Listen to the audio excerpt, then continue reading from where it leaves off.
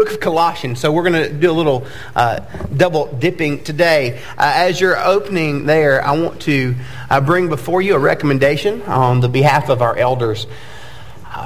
We have spent time thinking through, evaluating, and praying over Greg Marroquin. He was nominated as an elder when we went through our elder nomination process in February of 1920. It feels like 1920. 2020. Between now and then, a few things have happened, namely a pandemic.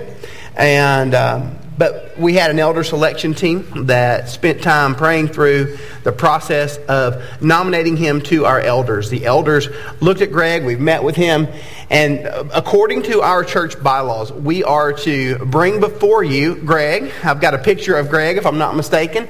That's Greg. It's also Amy, Gray, Avery, and Gavin, their children, and Greg's the one with the beard. And we, according to our bylaws, have 2 weeks for you as a church family to ask questions of either our elders, to ask questions of Greg.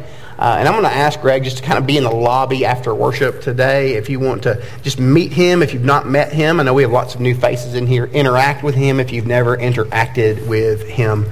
But 2 weeks, and then we will bring Greg before us as a congregation formally on August the 29th. With that said, let's dig into what God has to say to us today from the Gospel of Matthew, which is where we've been and where we will be. Matthew chapter 5, as we're turning there, beginning in verse 1. It reads, "When he saw the crowds, he went up on the mountain." This is Jesus.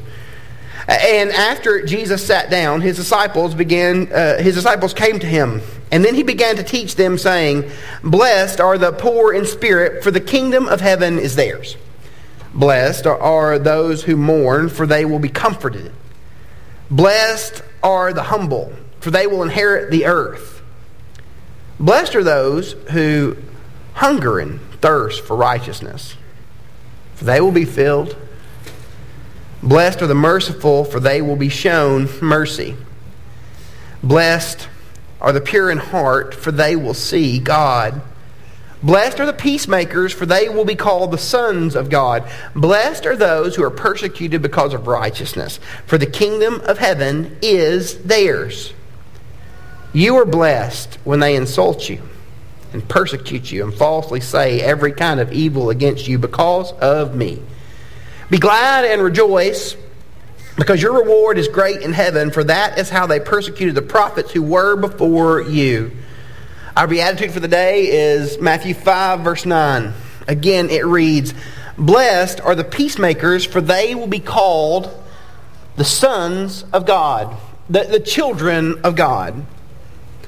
Peacemaking, what a unique concept. Again, as we've dealt with these Beatitudes, every week we have to remind ourselves what it means to use the word blessed and why that word would have meaning for us in our current cultural situation. In the world in which we live, what does it mean that God would bless a certain people? That God would offer blessing to me, offer blessing to you, or that God would even say to us, "This is who my people happen to be." I'm reminded that it's fantasy football season. I don't know if you participate in fantasy football. Anybody in the room play fantasy football? Okay, I played for years. I retired 4 years ago. I retired for numerous reasons. One was it was taking up far too much of my time. I remember going to my fantasy draft each and every year where we went through the process of deciding who would pick whom and how we would get that selection. I can remember that we would gather together, and for whatever reason, we'd work the national anthem into our fantasy football draft. We had a group of people that sat around together and commemorated and remembered everything that had ever taken place among us. I can remember that I ate far too many carbohydrates, a recurring theme in my life. I remember sitting together, and then you would find out with anticipation who would be the first person to make their selection. And there's this thing that swells up inside of you when you find out that you get to be the one who makes the first pick. You get it. I got it. I can't believe I got it. Over and over, that would run through us. That would run through me as I would attempt to win this championship for another time. An unprecedented 6 times, I might add. something that swells inside of you. I got it. When we look to the idea of blessed in this passage, we see God saying to us about His people, they get it. This isn't an expectation of God on the front side. Jesus is saying, my people, they get it. They really get it. They understand what it means for me to walk with them and for them to walk with me. Deep joy God has given. You get it, this deep joy of God. It's so interesting to think through these Beatitudes and how they build toward this. Again, we've talked every week about how these, when we put them together, they're a ladder that we are unable to climb in and of our own power. But that God would offer us a chance to get it, to really get it, for us to see what He's done on our behalf. We look at the poor in spirit.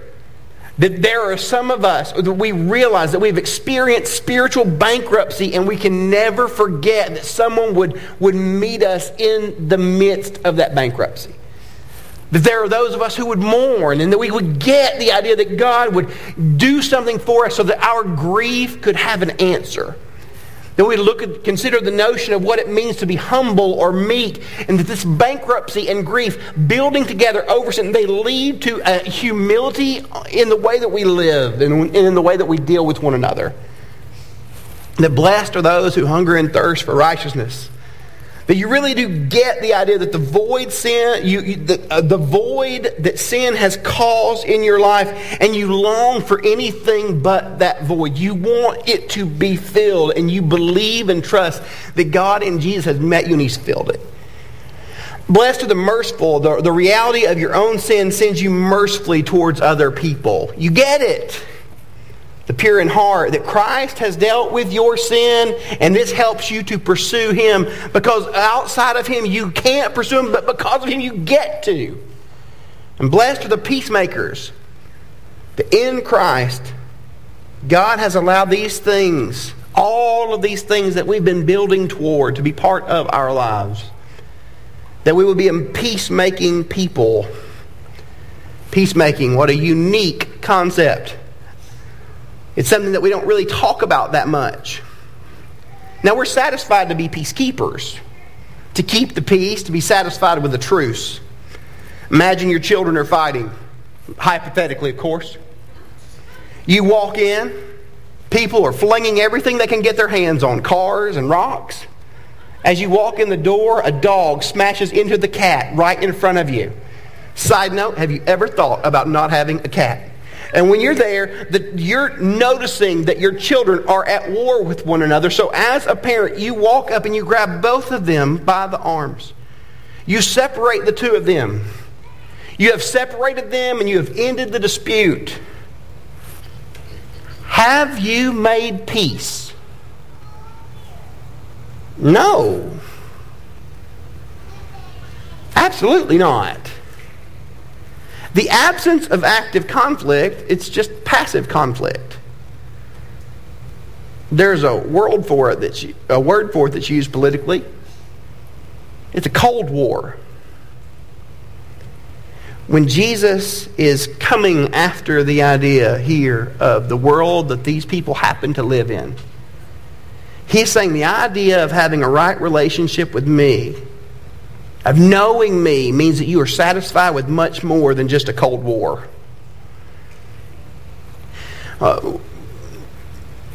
One commentary says this about peacemaking. The ministry of peacemaking given to the children of God, it involves resolving conflict, to make prompt apologies and acts of restitution, to refuse to seek revenge, and to humbly serve and love one's enemies. So if you really get what it means to walk with God when you are a person who is in right relationship with Him, these things should be presented and present in your life, both passive and active in the life of a believer. That these things have taken place for us. Well, why in the world would we ever think through God making peace for us in that way? Is the idea of me walking with Jesus just about my works? No, it's not just about your works. It is a response, your works responding to the work of Jesus. Colossians 1, go there. Paul gives us this Christ hymn. We've been singing this morning. He gives a hymn for the church at Colossae. And he says that Jesus is the image of the invisible God, that Jesus is the firstborn of all creation.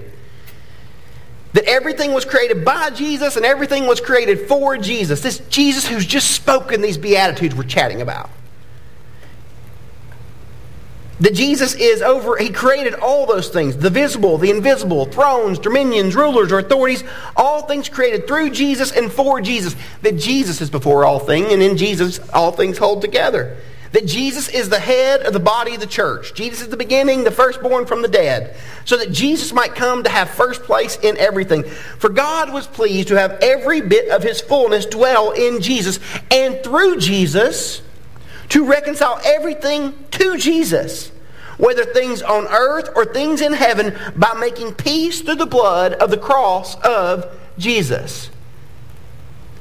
The person of Jesus cuts into the strife of our personal worlds, into the strife of the brokenness of the entire world. And Jesus offers to be our peace, cutting into war. Jesus is the one who makes peace for us. We see this throughout the Scriptures. We see in the book of Isaiah the promised Messiah in chapter 9 verse 6 that He's the Prince of Peace. And for those of us who would affirm this, that we believe that Jesus has made peace for us, we are aligning ourselves with the reconciling work of Jesus on the cross. And we are admitting and we are confessing that because of who God is to us in Jesus, wholeness has been provided for us. Because wherever God is, peace is there. In the broken world, God is, one pastor says, He's creating shalom. He's creating wholeness. He's creating humaneness. He's creating these things. Jesus undoes and disrupts, even disturbs false peace that we may be satisfied with.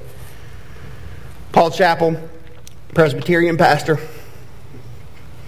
says, because of the empty tomb, we have peace. Because of the resurrection of Jesus, we can have peace during even the most troubling of times, because we know that He is in control of all that happens in the world. All things, Jesus has made peace. He has interrupted the world. He has cosmically interacted with this world. And He has said that peace, His sovereign plan, has been established. Peace is presented and peace is provided for people who would respond to Him in faith. Yeah, but what about that part where He talks about a sword? We love swords. I love to talk about swords. Recently, Charlie figured out how to order things online.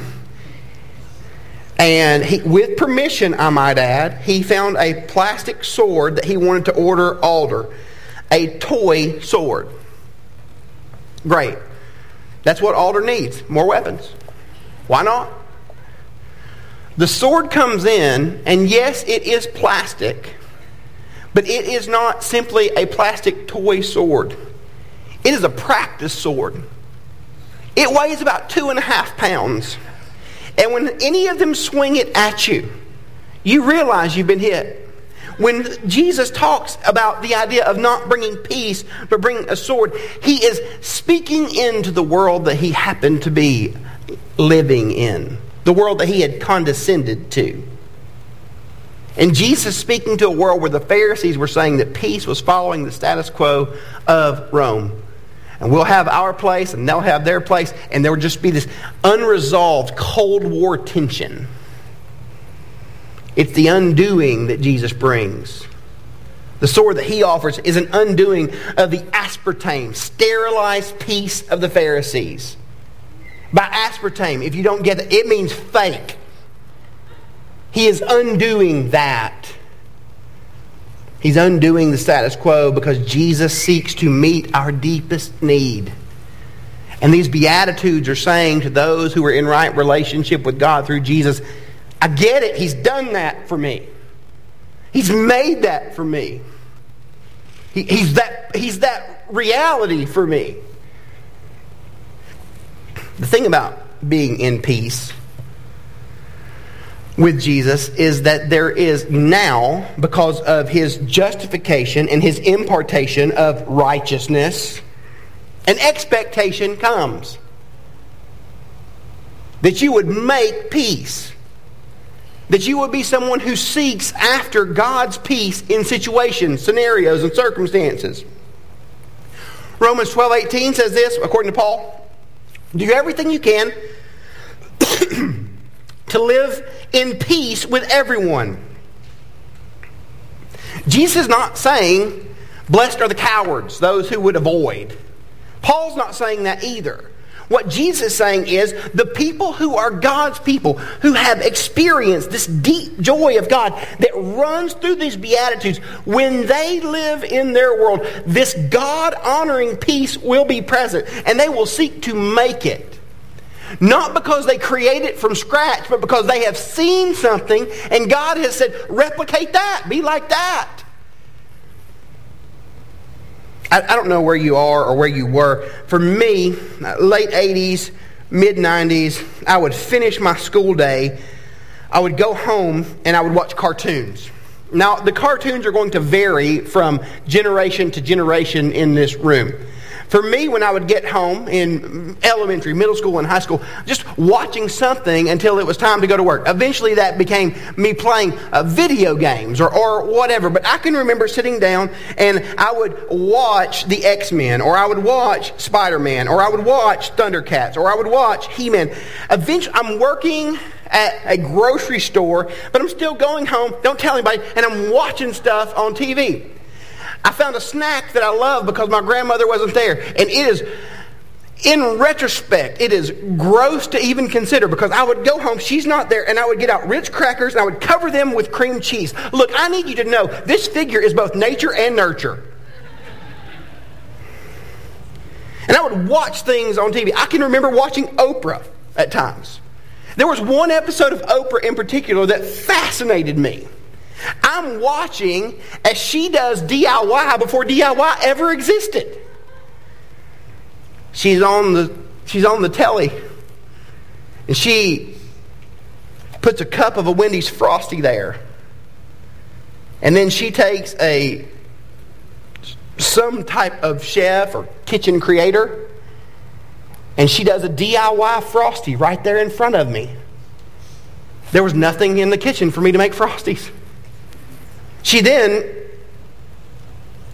pulled out a bucket of Kentucky Fried Chicken.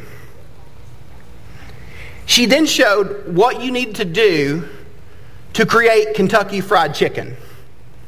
I wasn't even going to try to do that. The final thing that she did was she pulled out Hellmann's mayonnaise. Simple ingredients. Egg, oil. I go into the kitchen, I found an egg, I found oil, and I found something to whip them together. And right there, my chubby little self made my very first mayonnaise, replicating what I saw. At this point in my life, as a 40-something-year-old man, I never eat mayonnaise intentionally. It's the grossest thing ever. But I saw something and I made it. What Jesus is pointing out to us here through Paul in the book of Colossians, yes, we see that peace for God has been made for us through the shed blood of Jesus on the cross. And I believe that every believing person in this room would come around that and we would say, yes, I got that. God's deep joy has been provided for me there. That is hope for me, and I don't want to overlook that hope. We get it. But peacemaking is us being about lives that reproduce and replicate what we have really, the original, what we've seen, what we've known, what we've experienced. We are to look at the finished work of Jesus, the sacrificial work of Jesus, the compassion-filled work of Jesus, the hope-filled work of Jesus. And as we interact with our world, we are to say, I want you to see that. I don't want you to see my opinion as much as I think my opinion is fantastic. But His opinion. Because when we are people who are seeking to make the peace of God, it should be obvious that we are people who belong to God. We can be peacemakers. And it is obvious that we are people who have known the peace offered to us by Jesus. Or we can be people who love to argue, fight, and fuss so that we make sure that we get the last word. Peacemaking, retribution offering, seeking to intentionally live in a way that brings honor to the crucified King of the world. The idea of us being people who are satisfied with arguing, fussing, fighting, complaining to get the last word, that is ironically at war with the message of Jesus. Let's look at our current cultural situation. So log on to your Facebooks. That's a joke. Don't do that. That's not good for any of our health. But if you log on to social media, certain sites in particular, Instagram, everybody's just trying to give you a fake life. But if you go to Facebook or you go to Twitter, you can see there are some battles that are being fought. I can find someone mad about local stuff.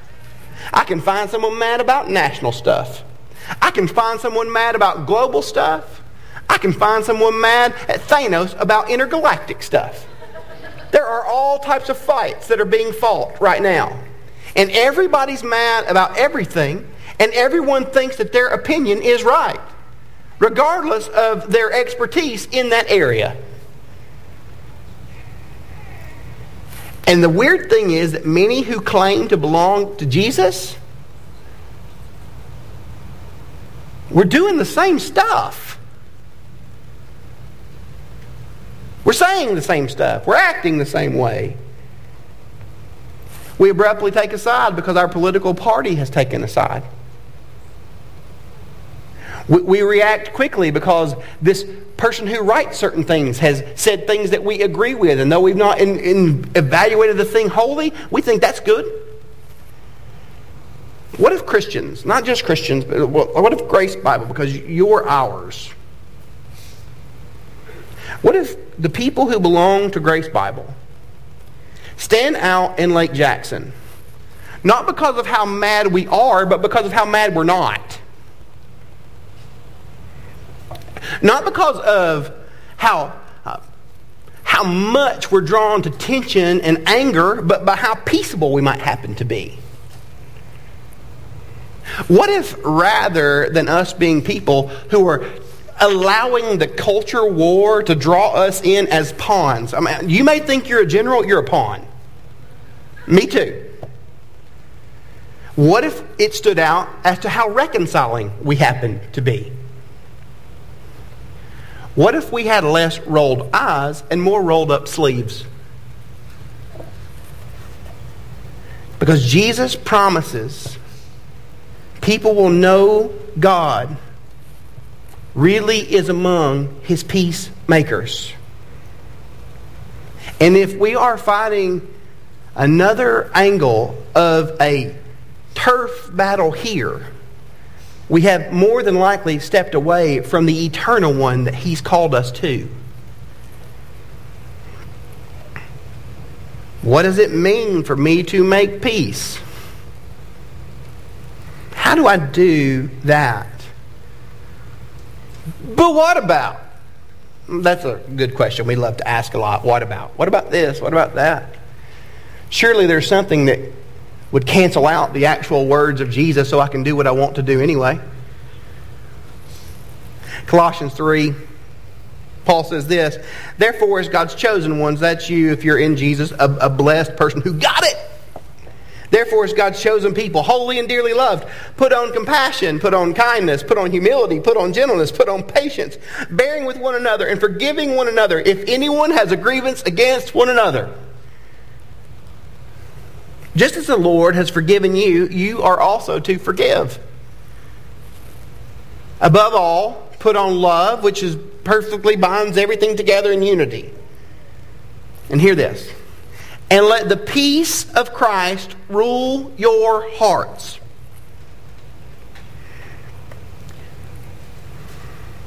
Let of Christ, to which you were also called in one body, rule your hearts. And be grateful.